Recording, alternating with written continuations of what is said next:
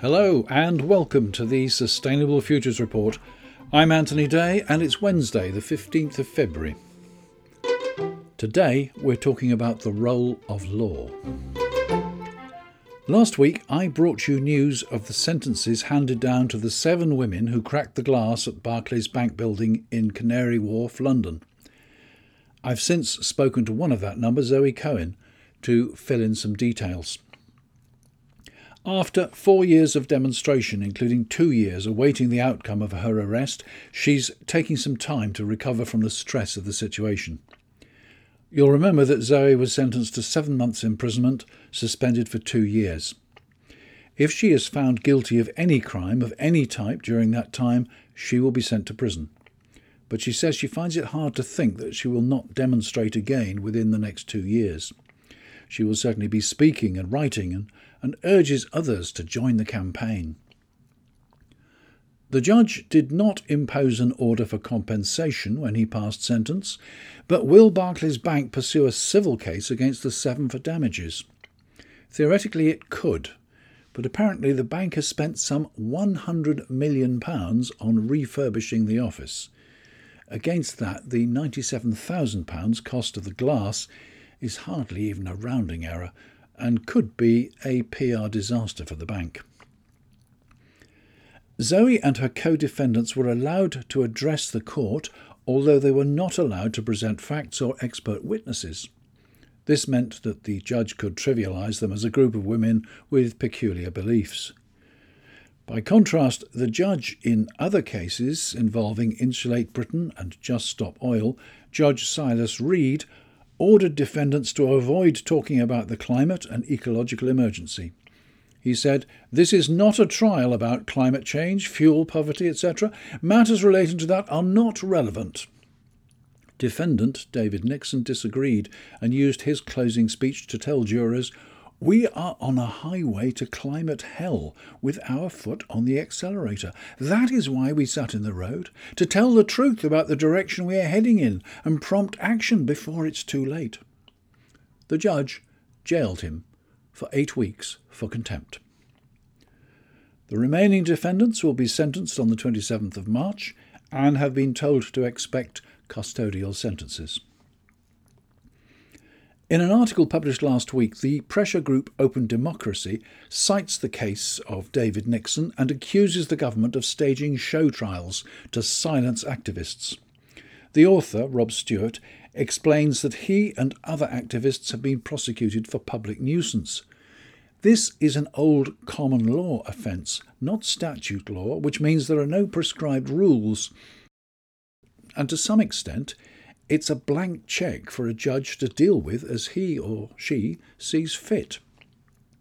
A public nuisance is tried on the basis of consequences, not motivation, so once again defendants cannot explain their reasons. If jurors can't hear why a crime was committed, are they there just to rubber stamp the state's decision? Asks Stewart.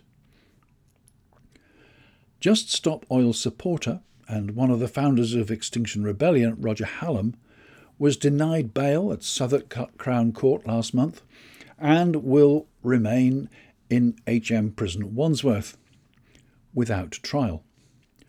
Roger is charged with conspiracy to commit a public nuisance and has been held on remand without trial since the 6th of November 2022, when he handed himself in to the authorities.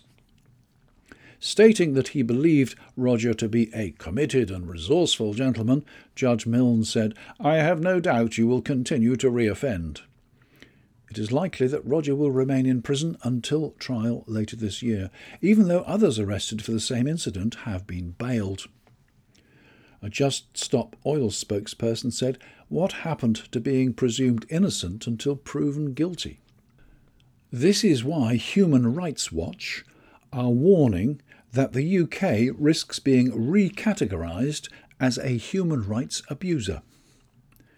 There are 10 Just Stop Oil supporters in prison, and incidentally there are some 1,800 British citizens currently imprisoned for over a year without trial for other offences. Meanwhile, while strengthening its hold, Through the Police Crime Sentencing and Courts Act, the PCSCA, the government presents its Public Order Bill, widely believed to be designed to enact those provisions of the PCSCA which were blocked as that law progressed through Parliament.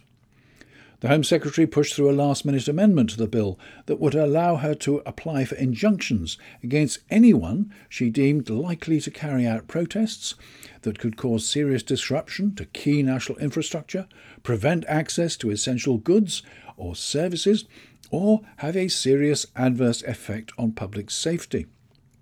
The proposal would also give the power to the police to arrest anyone they suspected to be breaching such an injunction. The Public Order Bill is not yet law and is making its way through Parliament and the House of Lords. It could still be amended, but it could still restrict the rights of people to express their views. Zoe blames the press and the government for the present situation. The government for inaction, or indeed for reckless action in encouraging continued fossil fuel investment by offering new exploration licences for oil and gas. She blames the press because the press have not spelt out the consequences of climate change and failed to address the issue until the demonstrations start inconveniencing people. Then the story is the demonstration and not the science which the protesters are trying to draw attention to. This week, both the Times and the newspaper have announced their plans to campaign for clean rivers. The truth is that by far the great majority of Britain's watercourses and beaches are polluted with raw sewage released by the water companies and with agricultural runoff. Undoubtedly, it's an important issue, but is it really as important as the need to mitigate climate change? It will, no doubt, give people a warm feeling that they're doing something important, but it's really not top priority. If governments don't want to address an issue, they will do all they can to shut down the debate. Increasingly strict legislation on demonstrations and freedom of speech have gone through Parliament in recent months. While the House of Lords is an anachronism long past its sell-by date, it has at least prevented some of the more outlandish proposals, such as tagging individuals who might be believed likely to attend a demonstration. Some people have been arrested on suspicion of conspiracy to cause a public nuisance and then released under investigation. The police may take no further action, but they can decide to do so at any time. So the threat hangs over the individual.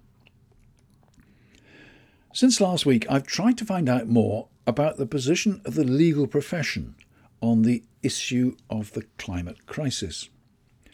Last September, an open letter was signed by some 170 lawyers, now up to 250 lawyers, urging members of the profession to commit to climate justice and cease any operations linked to fossil fuel companies.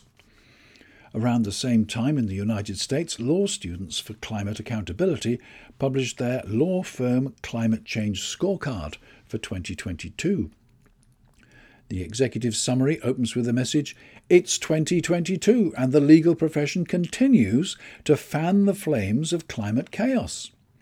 The unshakable truth is that the fossil fuel industry and the law firms that support it are directly responsible for the climate crisis and the resulting damage caused to communities around the world.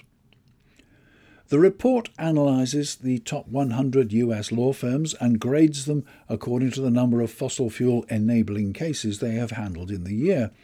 It describes the lobbying activity which some were involved in and reports that between 2017 and 2021, the top firms facilitated a staggering $1.6 trillion in fossil fuel transactions. Yes, that's $1.6 trillion. Since the Paris Agreement. The movement to change the legal industry is only growing, says the report. More than ever, law students are occupying offices, disrupting recruiting events, speaking to their classmates, and standing in solidarity with the communities that have led the fight for climate action and a just transition. Many within law firms are doing their best to move their firms away from extraction. It is well past time for law firms to catch up and heed these calls to change. If they refuse, we will only grow louder. The problem is that money talks, and the vast amounts of money that the fossil fuel industry has to spend shouts so loud that nothing else can be heard. What about the lawyers' professional associations? In the UK, the Law Society is the Association for Solicitors. They say, "There's never been a better time for the legal profession to take the lead in the race to net zero. We've published a climate change resolution outlining the role solicitors can play in addressing the climate crisis." The document says that the Law Society of England and Wales resolves to develop plans and take rapid action in a manner which is consistent with restricting global warming to 1.5 degrees centigrade by adopting science-based targets. It goes into detail over a number of pages and, among other things, undertakes to provide guidance to solicitors on how, when approaching any matter arising in the course of legal practice, to take into account the likely impact of that matter upon the climate crisis in a way which is compatible with their professional duties and the administration of justice. It urges solicitors to engage in climate-conscious legal practice by providing competent advice to their clients on how they can achieve their objectives in ways which mitigate the effects of the climate crisis and promote adaptation to climate change. No doubt there are members of the legal profession working for the US top 100 law firms in London, and others working for the top UK law firms, who will all be members of the Law Society. However, the Law Society is not a regulatory body. That falls to the Solicitors Regulation Authority, the SRA, so members can follow or ignore Law Society advice as they please, and clearly many do. The SRA doesn't seem to say much about the climate crisis, but I was interested to find an article on the website about the possible criminal conviction of legal practitioners in relation to matters of principle or social conscience. The SRA says, "Ordinarily, we would expect a member of the legal profession or anyone aspiring to join it to not engage in any unlawful activity. However, when such matters are brought to our attention, we have broad discretion to consider the context in which any criminal convictions arise. This will not automatically result in disciplinary action for a solicitor or automatic refusal of admission to the roll of solicitors. We will consider each case on its own facts. There are a broad range of factors that affect how seriously we will view the matter." That seems unexpectedly tolerant and broad-minded, and much more tolerant and broad-minded than some of the judges we've been talking about. Does the Bar Council, the organisation for barristers, take a similar view to the Law Society? Not really. There's a link on the Sustainable Futures Report website to the appropriate pages on the Bar Council website, and you will see that they are mainly concerned with making their individual practices low-carbon operations. They also talk about pro bono work for charities and good causes, but there's nothing about the threat of a climate crisis or anything that should be taken into account in this regard when representing their clients.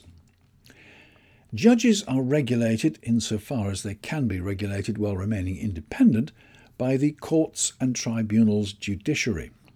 Again, there's a link to that on the Sustainable Futures Report website.